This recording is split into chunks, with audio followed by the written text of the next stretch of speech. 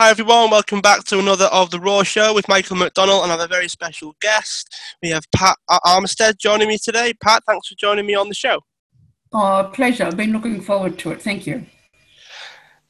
So, initially as a registered nurse, Pat is now a multi-award winning speaker who's toured internationally all across the world. Over the last 17 years, Pat has amassed hundreds of stories as a result of getting present to her own life. Today, she shares her signature stories and elements she believes are the key to building emotional intelligence and resilience. So, Pat, I thought we start with your background, if that's all right. So, would you be able to share with me and our listeners where you were born and what it was like for you growing up? Yeah, lovely. I was born in a country town in New South Wales, Australia, a town called Camden. It's where MacArthur Onslow brought the first sheep to Australia. Right. And while I didn't live on a farm, certainly very much lived in and around a real rural community. So loved that. Loved being able to be part of nature. Had a fairly uneventful childhood. When I left school, I wanted to be an artist, and my mother said, "Well, that's lovely, dear. Your father frames everything, but I really think you should get a proper job." And so it was that I eventually ended up going nursing. Had no intention of being a nurse.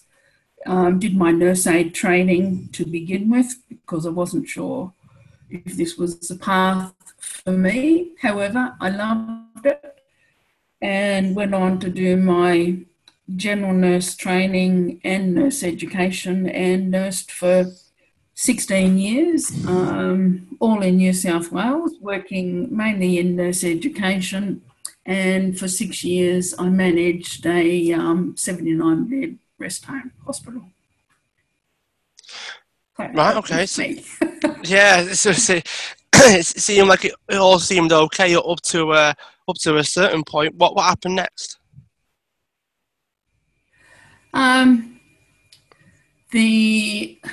Essentially, I got burnt out nursing.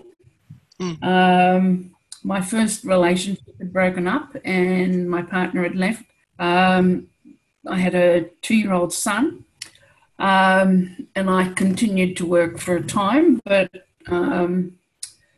aged care in particular is very high pressure, and after 6 years I was done. I had met another man who wanted to travel Australia. He'd come over from New Zealand, and I resisted for a time because at that point I was going to be a matron of a Sydney hospital. I had a big vision of where I was going. And he'd come over to go on a working holiday. So 12 months thinking, and I surrendered, and I went off on a 5-year working holiday around Australia. Homeschooled my son, or we did School of the Air, and we just lived in our own motorhome that we'd built, fully self-sustained within that, and travelled for 5 years. And we had a better lifestyle, I think, and better income than perhaps before or after in many aspects anyway. Worked for the Make-A-Wish Foundation, worked on the set of the television show The Flying Doctors. I don't know if you know of that over there. I did special effects and continuity with that program. Managed a wildlife sanctuary, reared a wombat. So many wonderful things. And really in that time, we were never without work. And I learned a new skill set that really serves me well when you fast forward for the last 15, 20 years of my life. I learned about free falling and, trusting the universe. We would phone ahead and inquire about work and just, arrive on the day and away we'd go. There was so much ease and grace around that space. So it taught me how to how to be with that. One year I lived totally on seafood, and I never Right. went Wow. fishing. Yeah, never went fishing.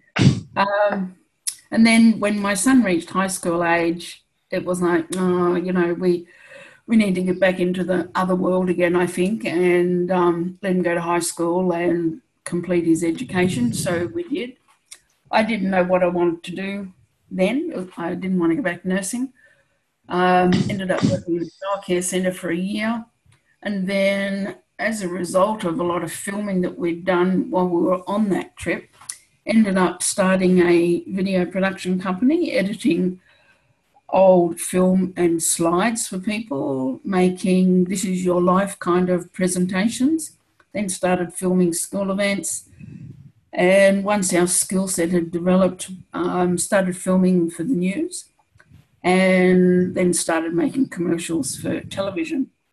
Absolutely loved that job. This let me just have full creative expression, which I hadn't had really in nursing. Not much room for creativity there. And yeah, so this period was actually wonderful. I never dreamed I'd have my own studio. We had a business in a mall, and we started as a home-based business, moved into that, and did very well. We won 11 advertising awards. One was the New South Wales Media Award, New South Wales Award for Tourism/Media. First time ever for video production in Australia to win that award.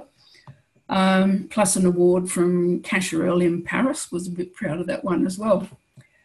And did quite well in that business, myself and my new partner. And then there was a bit of a downturn at the end of the 90s. Sounds so long ago, doesn't it? It does, yeah.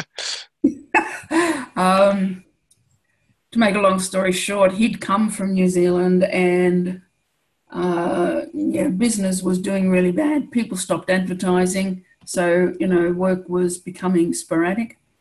And we just chose to move to New Zealand for a time and spend some time with his family and see what happened. We owed a lot of money at that point, so arrived over there owing 80,000, which we repaid in 2 years. And I think there's a book in that, because if we could teach people to save 40,000 a year, that would be a very useful book, I think. It would. And, it was there that my journey with joy, or not, began. In the first 18 months that I was there, I had 10 car accidents. None my fault, honest. 9 times someone ran up the back of me at a stop sign, and once I was collected in a roundabout, so about every 6 weeks. I think I was having what some people have referred to it as crash karma. Yeah. Certainly there was something going on. I had cancer. I had lost my first child, a daughter. My family hadn't spoken since 1989. And at the height of all this, my second partner left with another woman. And, all those other losses and things that occurred, I had coped with all of it. I communicated my way through repaying that debt. And, while people don't like that you owe them money, when we could be totally honest, totally vulnerable, keep people informed week by week by week, then you build a pretty extraordinary relationship. And you enable yourself to do what feels really, really hard to do, was a bit of a struggle financially, but in going to it, I just saw when you step up and you own what you've done, it's your debt, so, you've got to sort it, then the way is paved for something better. to come in. So when my partner left, I was pretty devastated. I thought we would grow old and crotchety in a rest home together. I had no idea that anything like that would happen. And during this period, I really came to see just how important the words are that we say. One time he said to me, when we were parting, he said, "No, I don't love you, and I never loved you." And in that moment, I thought, oh my God, if that's true, then everything I've ever known is not true. And so that was my disintegration point. I really collapsed. I was quite a mess for several months, had a good doctor, and she kept saying to me, "I'd really like you to go on some medication. It'll help you get through this." And I just kept saying to her, "I don't want to be medicated. Help me deal with my grief. I've had a lot of losses and I need support to move through this." Anyway, she didn't have the answer. And I went looking for something else. And there was a grieving seminar being held for parents of children at the Auckland, New Zealand Children's Hospital. And I thought, oh, perfect. The person who was presenting was somebody who'd worked with Elizabeth Kubler-Ross, and some of your listeners might know of her. She worked for many years with people who were dying. And this doctor had come out to support the families who had lost or were losing children to set up their own networks once they left the embrace of Starship, the hospital. So there were 400 parents in the room that night. You can imagine the energy, pretty heavy, pretty sad.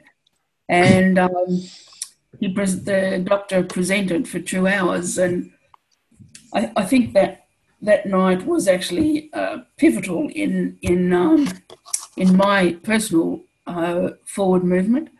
The couple that I sat immediately next to, a man and his wife, she just sat perfectly still throughout the whole 2-hour presentation, really obviously not here.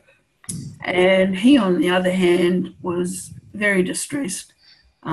He'd fold his arms and hug himself and rock in the chair a bit, and he was sitting right next to me, and I could see his jaw clench and unclench as the presentation's happening, and periodically tears would come to his eyes.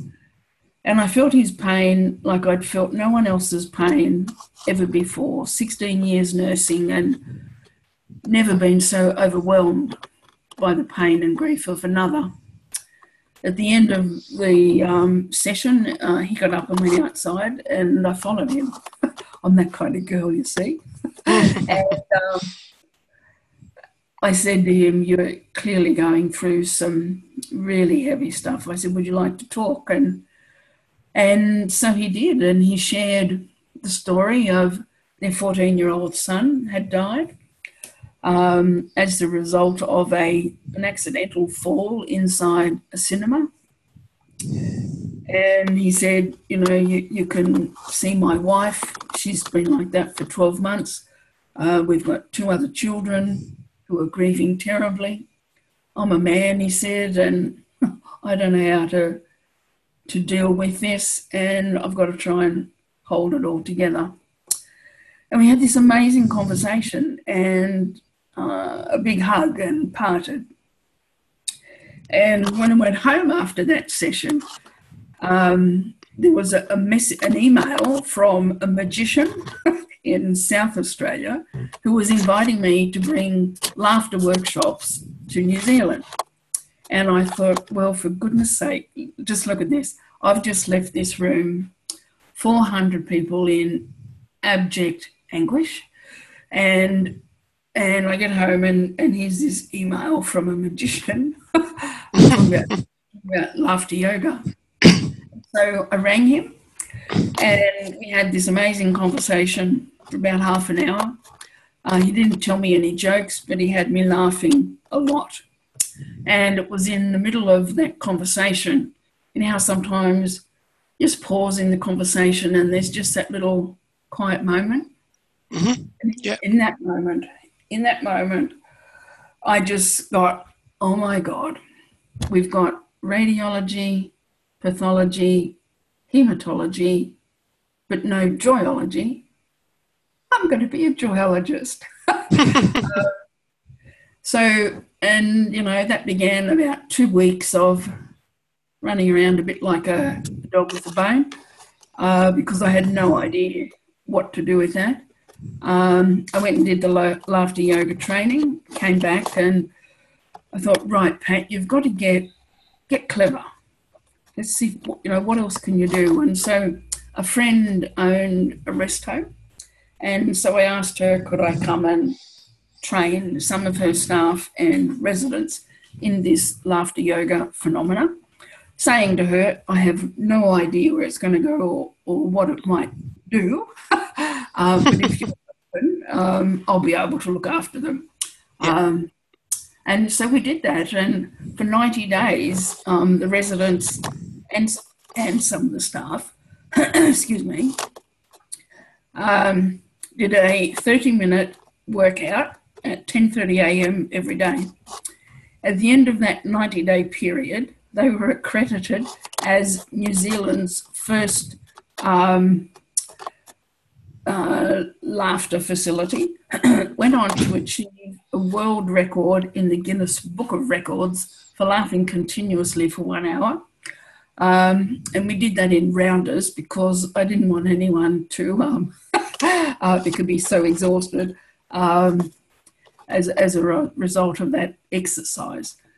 And to my amazement, what happened over that time was, it was a great rest home, but the residents were passive recipients of care. So, you know, it was really hard for the staff to lift their energy and keep it lifted. Really hard work. And what this laughter yoga did was ease some of that. And they started to take back their power, and they made fun of their own infirmities amongst each other. So lots of very positive change. I remember one of the, there was a couple there, one man, 97, and his wife, 96. And they were at the very first workshop. And at the end of the session, the husband, Stan, came forward and he said, thank you very much, Pat. That was wonderful and a lot of fun. He said, have you met my wife, Glad? And I said, no, I haven't met anybody personally yet. And he said, well, come and I'll introduce you.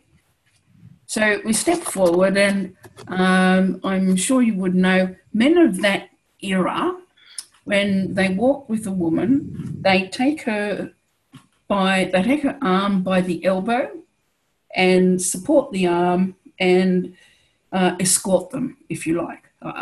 I'm guessing you would have seen that. And so he's leading me towards Glad, holding my arm. And as we get a bit closer, he turned to me and he said, Pat, hasn't Glad got beautiful eyes? And I'm thinking, oh my goodness, if I get to be this age and I've got a fella and he still thinks I've got beautiful eyes, I'm going to be one happy chap. And so, yeah. So, I put my arm around Stan and leaned in to say hello to Glad. And as I put my arm around Stan's shoulder, Glad, who actually hadn't spoken for 2 years, said to me, take your hands off my husband.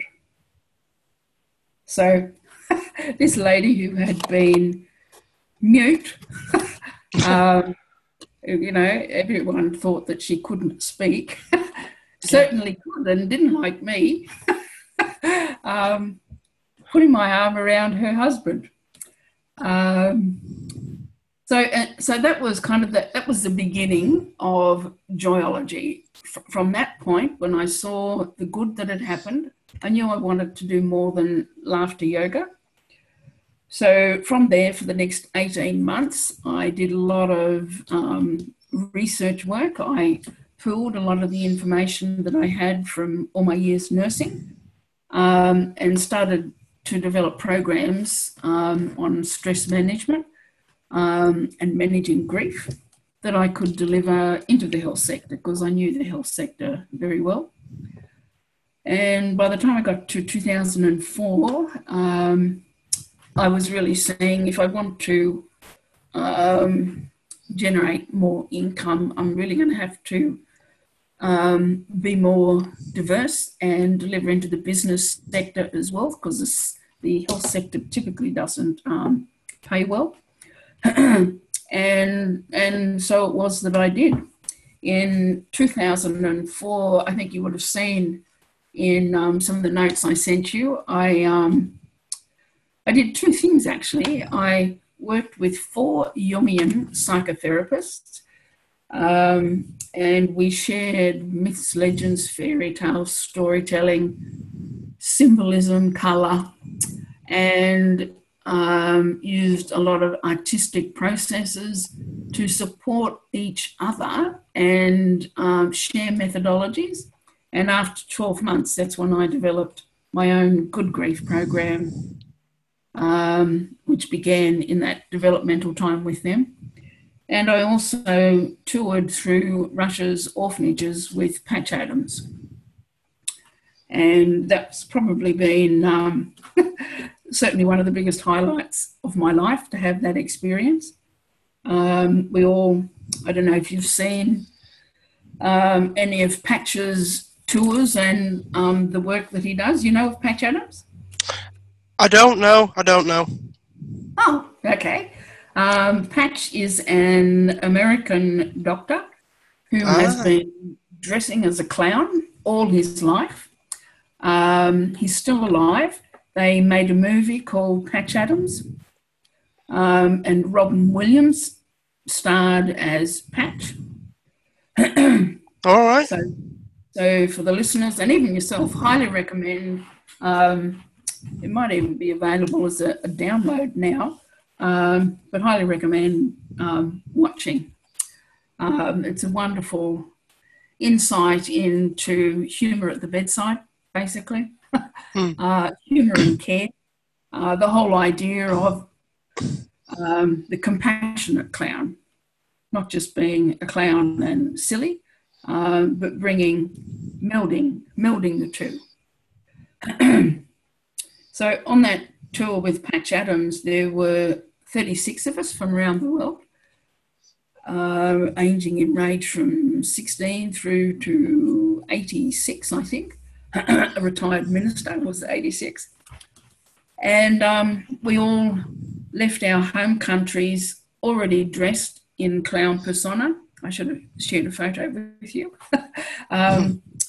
And we visited, we had a total of 16 days, a week in Moscow and a week in St. Petersburg, visiting on average several orphanages a day. We visited a few hospitals as well, with the whole intention of bringing joy into a very poor environment. All of the places that we visited, there were typically dirt floors, no toilet paper, no hand towels, no soap, no light bulbs. Food that these children ate in these orphanages, not my idea of a best meal ever. No. And you know, working with Patch's direction to some extent, we just had this incredible experiences and encounters, eye-awakening to, number one, see the poverty. Here, well, in England, I'm sure, and here in Australia, even in, really, really tough times, there's government support and agencies, where you can get support, either Yeah. short-term or long-term. And I think Russia has a little of this now, but when we visited, they didn't. So if the families were very poor, antibiotics were just way beyond anyone's budget.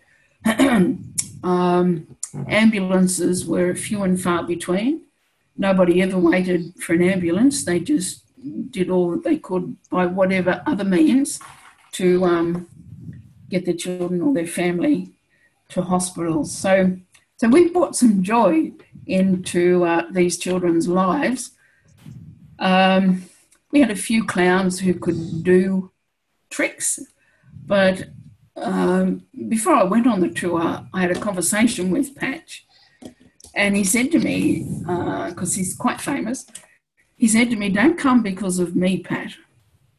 Come because you want to find and spend your clown self. Come because you want to experience the disparity between rich and poor. Come because you'd like to make at least one Russian friend." And we did. Everyone had bubble machines. So we'd get off the bus and get our bubbles going, and every time we only had one musical instrument and she only knew one song, that was "You Are My Sunshine." And off we'd go into these facilities, which were all very grey and drab, especially Moscow. Moscow is a very grey, very grey, very bleak terrain. So I returned from that trip feeling more vital and alive than I've ever felt in my whole life. And there were a couple of experiences that contributed to that. Shall I share one of them? Yeah, go for it. Yeah. So on about the fourth day, we visited Sergiev Posad, which is the Deaf, Dumb and Blind Institute in Moscow. And there were no real plans each time we visited. We just allowed things to happen. And walked into this building, and a little girl in a blue velvet dress put her hand out to me as I came in the door, took my hand and just led me off to a side room, pulled me down onto the floor, and then she came and stood beside me. She was perhaps 9 or 10. I had no idea what was wrong with her at that point. And she started playing and touching my earrings on my left ear. And in that moment, I'm thinking, oh, something incredible is going to happen here. No idea what it was. And so she's just playing with my earrings for a little while. And then she started to hum. And by the tonal quality of her voice, I could tell that she was deaf. She hummed for a time, and then she stopped. And I thought, my turn. So I hummed for a while. And she hummed and I hummed for about 45 minutes before they called me to come and get back on the bus. We had to go. And in that 45 minutes, I didn't have one stray thought. It was just her and I in total communion. And it's the most joyous moment of my life ever, to just be that present to somebody for so long. And the only connector was this hum that we both did. And there were, other similar encounters. And what I came home with was we were really present to it all. There were really joyous moments and lots of fun moments, but there were also really sad moments. All of us could have brought home half a dozen children. And, when I returned, a friend said to me, "Oh, you'll get over it. You're back in the real world now." And, I really got there. And no, that's the real world. And, ever since, that's been, I guess, a real guiding principle for me to, be present, to support other people, to be more present to their life, to live into their gifts and talents. I'm not a performing clown. I never did master juggling or anything, though I did go to clown school. I failed. But it was more about being able to walk in and sit down and be present to make something happen when there's like no plan. And that's what we did. And each night there were 36 of us, and we'd have a big debrief in the corridor and share some of our experiences of the day, and some would be sad and some would be glad. So a huge amount of what I call intimate communion to step into these children's lives. Patch has been taking tours for 30 years now, pretty much to these same facilities. So the children wait. They draw. I came home with a whole bunch of drawings. The children draw during the year, and each person they meet, each clown they meet, they share some of the art.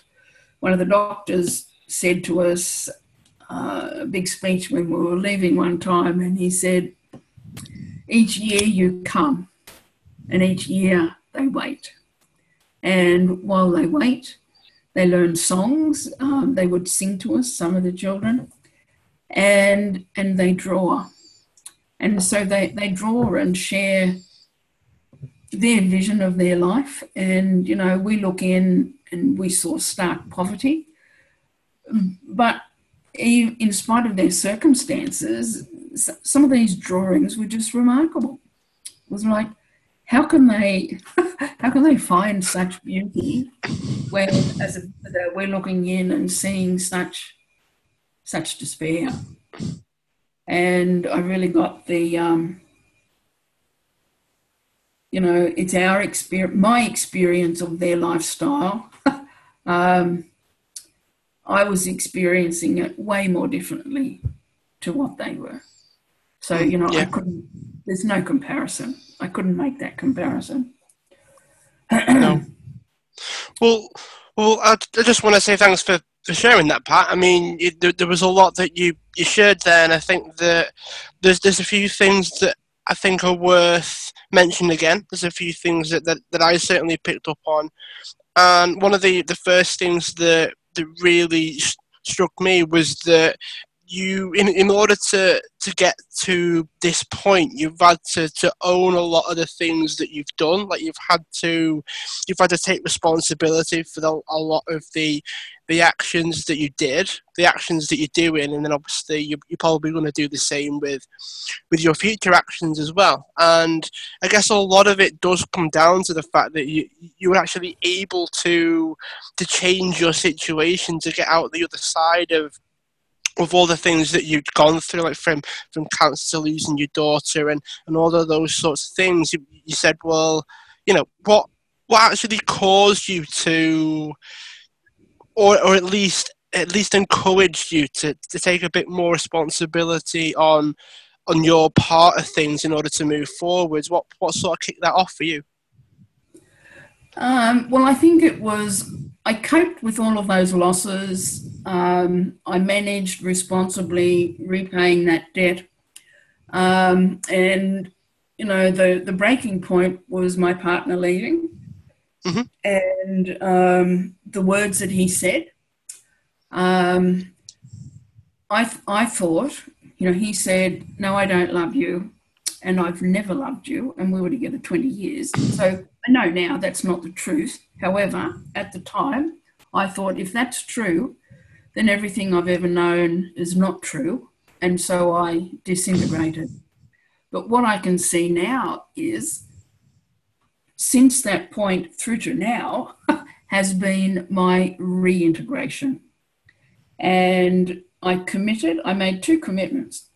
Number one, and I don't know where this came from, intuitive, soul consciousness, I'm not sure. But I said to myself, whatever comes up in my life now, I'm going to go to it.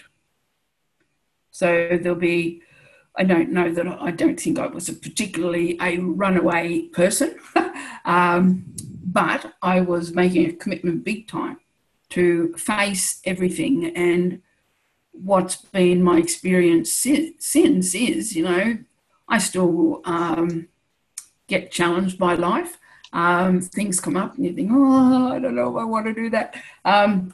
Or I'm scared, and, as soon as you get into action and take the forward movement, then that fearful thing is not there.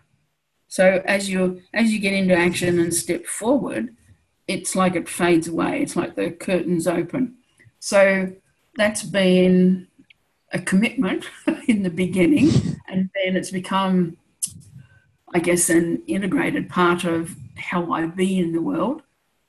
Whatever comes up, I will go to it. And I knew I needed support. If I'm going to move forward from this point, because my family weren't speaking, then I need help. So I looked around my circle of influence for a mentor, and someone recommended to me Mike Hutchison, who was MD of Saatchi & Saatchi Auckland, a very genial man. And to make a long story short, I managed to secure him as my mentor. And I'll share with you the story actually, because it's quite significant. When I finally decided, oh yes, he sounds wonderful, and then I got an appointment to see him, and then I'm terrified. It's like, what am I going to say to this man in his beautiful office and beautiful building? And I've got a tale of woe and an idea about Joyology. And in the mail came a small bottle of Dettol. Do you have Dettol over there? We do, yes, yeah. Yep. So, and as soon as I saw it, I just got this idea. So I got the bottle of Dettol, a Band-Aid, 2 cotton buds, and a makeup sponge, and put them all together in a little cellophane parcel, put it in a little treasure chest. And when I went to meet Mike for the first time, I gifted him this little box, and he lifted the lid and lifted the cellophane wrap out, and he said, what's this, Pat? And I said, well, Mike, I'm not here to sponge off you, but I do have the germ of an idea. It has a couple of applications, and I don't want it to be a Band-Aid job. I said to him, blah, blah, blah, this is, I've been through this, Joyology has happened. Would you be my mentor, and would you help me source funding to get going? And he said yes and yes. First 10 minutes. And I had 2 yeses out of this man.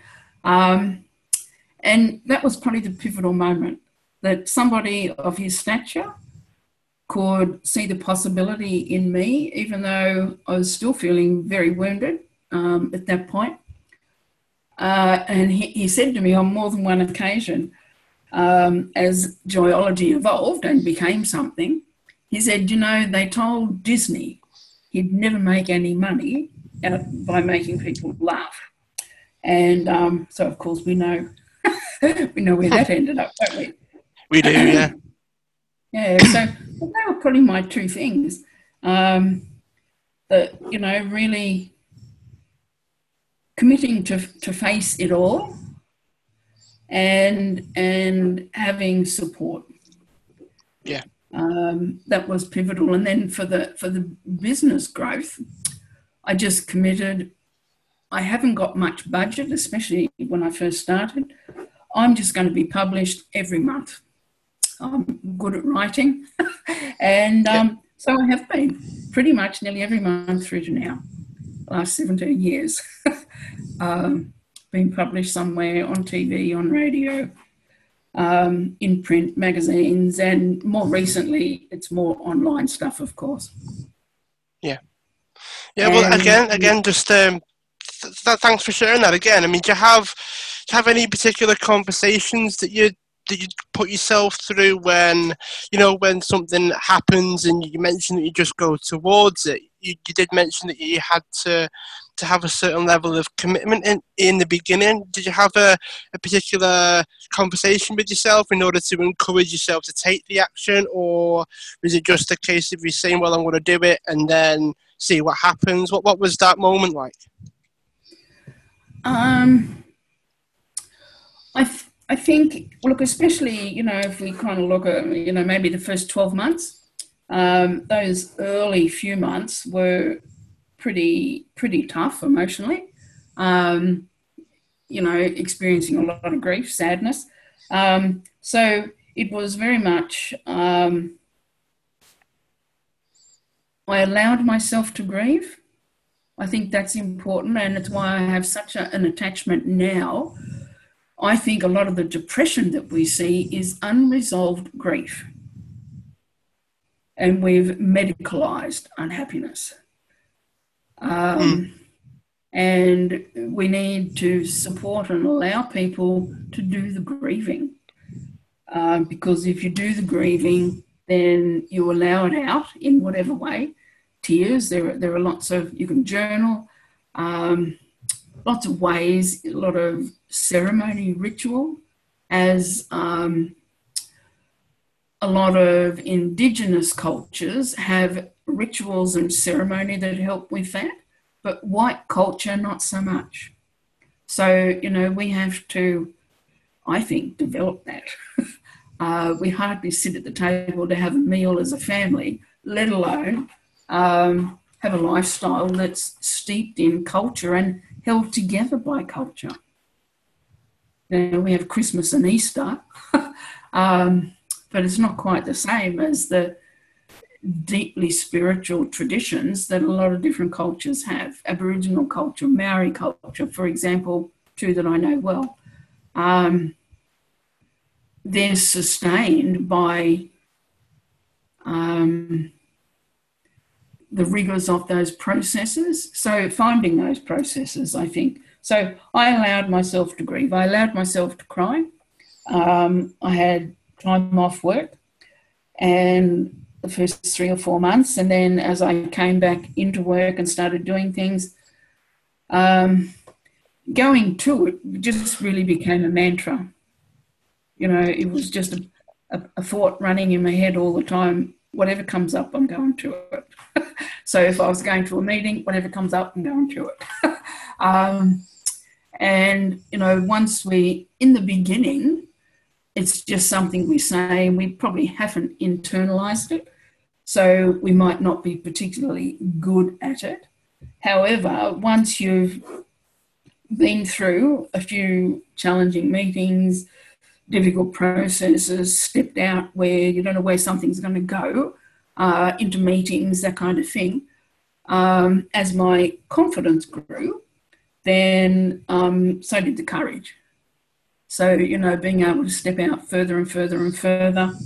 But it took a while, but by 2004, I had begun to be pretty much self-sustaining, and 2006 was just rocketed and did very well until recently when I wasn't well. Well, it just seems like there's so much that you kind of learn from the experiences that you've had. I mean, everything from like trying to encourage yourself to take action, and it definitely gives the impression that the more action that you took, the more action that you were then able to take, as if you'd almost conditioned yourself to just take the action rather than thinking too much about it or taking up too much time. So it definitely, again, it just comes across like you would do things quite quickly because you didn't spend a lot of time talking about it or talking yourself out of it. Would I be right in saying that? Yeah, and the other difficulty, in inverted brackets, I'm going to pose is the world wasn't really ready for a joyologist. However, once I got going and I had some content sorted and a bit of a brand happening, it was that very thing that got me some fame because everyone wanted to know what a joyologist, because I was the world's first. So that got me a lot of media attention, and it also gave me a place to direct my creative person. I was doing good. I was being good-humoured. I was developing my sense for humour. I was building and creating new things. So all of that is a space where you can invest yourself. And we've got to fill our own well. I'm sure you'll appreciate that. Mm-hmm. I experienced awful loss when he left. But no one else could fill that for me. I had to. And part of that was finding this new expression of me. Who am I if my family aren't talking anymore? Who am I if he's not around anymore? What do I really believe in now? What has all this past served? What of it can I bring forward into now? And I've always been committed to doing good in the world. Mm-hmm. And this was a turning point for me, I think, to claim my space in a way that I hadn't before. I'd had lots of achievements before that, but this was very much, they were often external. This was very much an inner journey. Yeah, for sure. All right, well, we're kind of over 45 minutes, getting close to an hour now. I know we've obviously spoken about a lot. I've made a lot of notes. It might be worth setting up a second conversation, actually, Pat, because there's still loads I'd like to ask you and talk to you about. So we might have to do that at some point in the future. So just before we round things off, I thought it might be worth trying to boil things down in terms of what would you say were the 3 key benefits of something like Joyology, and what would you say were the 3 most important benefits of doing those sorts of things are, and then we'll get into the last couple of questions.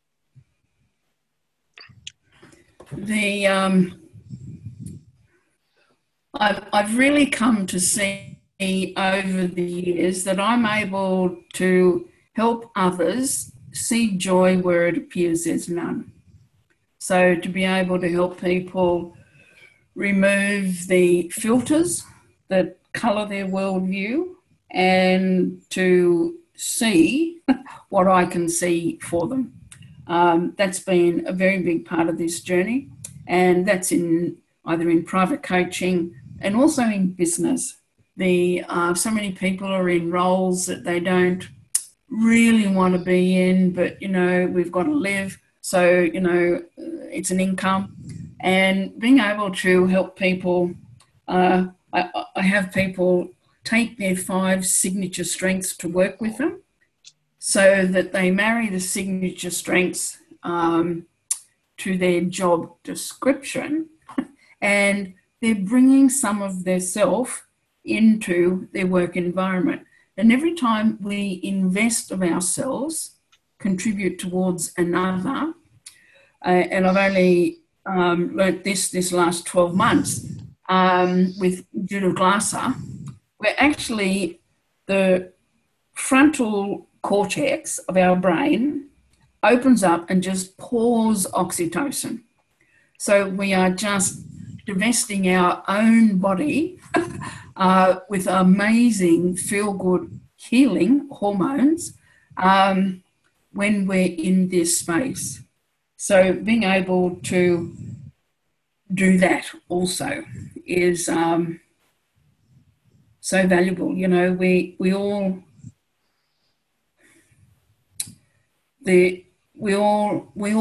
care and we all want to be cared about. So to be able to, I send and have been for 17 years, 3 pieces of what I call glad mail every day. Now that could be a card or an email, sometimes it might be a phone call, but mostly it's a letter of some kind that celebrates, congratulates, honours what I see in somebody. So that's over 10,000 pieces of mail that's gone out in the last 17 years. And what's been my experience is people don't get mail. And people don't receive dialogue that is honouring of them. You know, we have performance reviews and you might get a few ticks. But I've only ever met one business that had a practice of catching people doing something right. One in all these years. So, you know, to be thinking of and fostering those things gives us a really good place to step into for the sake of humanity. Because everyone is suffering with a level of anxiety as a result of the uncertainty that we live with today. Yeah, definitely.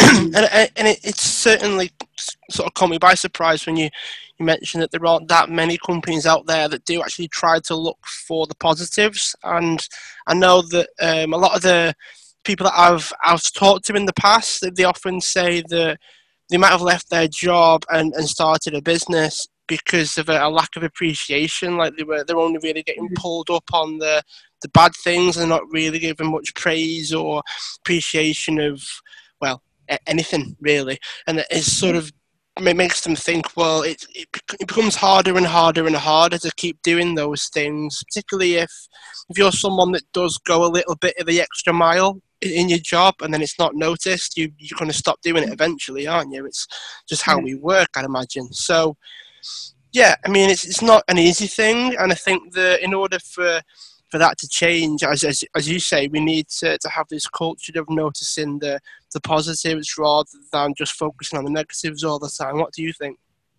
Yeah, you know, I worked with 5 of Coca-Cola's managers back in New Zealand, and 3 of them had been off with adrenal burnout, so really bad stress. Mm-hmm.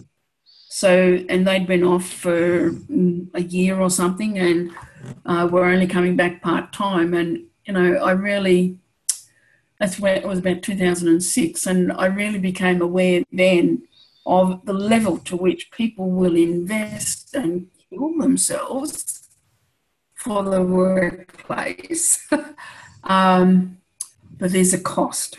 So, you know, being able to balance is like a word we throw around a bit, but being able to, these days, there's not much difference between work and business. You know, the two meld together, and that's going to continue because there will be more and more and more self-employed people, more and more entrepreneurs. And, you know, learning how to be self-sustaining, learning how to not succumb to the peaks and troughs, but to be more in a state of flow is a journey on its own. And it just comes through, in my opinion, it just comes through practice. You know, to a lot of Buddhist teachings. I remember a Buddhist monk one time trying to explain to me how they manage, vastly changed circumstances. He said, for example, he said to me, first I was driving and now I'm walking. So, if we could go like that calmly, rather than be devastated or crippled or brought down by life events. So, shifting our view on the degree to which events have us and may have us for too long. I'm not saying we don't grieve, but I am saying we don't need to suffer. I think that's a big distinction. That's a big part of my work, to help people do the grieving, but to see that they can move past that suffering. That does not need to be an enduring space. Yeah. Yeah, it seems to me at least that it seems to echo the kind of fact now, I guess, whereby a lot of the time the only way of getting past something is to go through it. You've got to go through, like, if you go around it or under it, it's always gonna come back to keep you stuck to a certain extent. And it's almost like the actual expression of the negative emotion is how you would, dispel it or get through it or get past it, so you can be more positive again. Just before we finish, I thought we would leave with maybe two more questions. The first one is going to be, if someone wants to find out a bit more about you, Pat, where can they go to find out more? Probably the best port of call in the beginning is my website, www.joyology.co.nz. I still have the New Zealand website, even though I'm in Australia now. That'll be sorted shortly. Or they can link up with Pat Armitstead on Facebook. All right, excellent. So just before we finish, this is a question that I ask all my guests, and this is where we can kind of blow everything out on this one. So it can be funny answers, it can be quite deep answers. We've had favourite foods as well, Pat. So, there's no rules with this one. What would you like the world to know about you that it doesn't already know? Good question.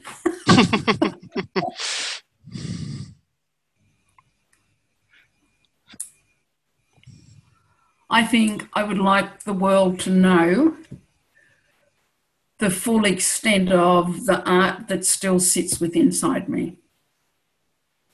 I still haven't explored my art. I've done some. But yeah, I'd like the world to see the artist that I can be.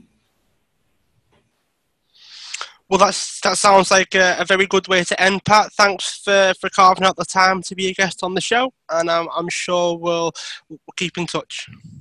Lovely. Thank you so much, Michael.